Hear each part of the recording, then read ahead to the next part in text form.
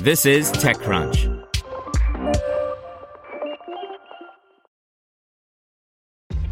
This episode is brought to you by ShipStation.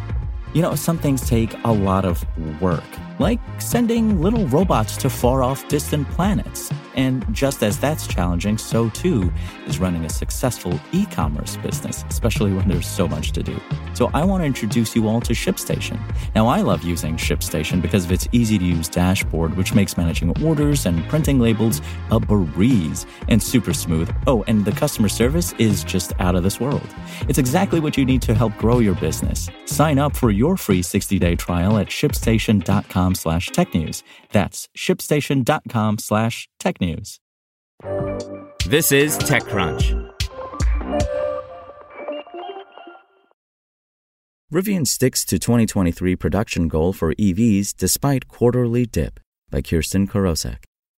EV automaker Rivian said Monday it produced 9,395 vehicles at its factory in Normal, Illinois in the first quarter, lower than the previous period, but still on track to hit its 50,000 production goal for the year. Rivian said it delivered 7,946 of those vehicles in the first quarter. Rivian's first quarter delivery numbers just missed analysts' expectations. Analysts polled by FactSet expected Rivian to deliver about 8,000 vehicles. Shares fell 4.3% following the announcement. Those Q1 numbers were higher than the same quarter last year, a time when Rivian was grappling with supply chain constraints in the midst of scaling up production. Still, they were lower than its Q4 results.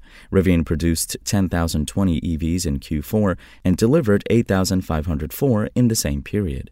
Rivian has struggled with supply chain problems, specifically semiconductors, since production of its R1T truck began in late 2021. Those problems didn't abate in 2022, forcing the company to scale back production guidance from 50,000 to 25,000 vehicles for 2022. Even with that lower, more conservative guidance, Rivian didn't quite hit the mark. Rivian produced 24,337 vehicles and delivered 20,332 vehicles in 2022. Rivian is scheduled to host an audio webcast at 2 p.m. Pacific Time, May 9th, following the release of its first quarter earnings results.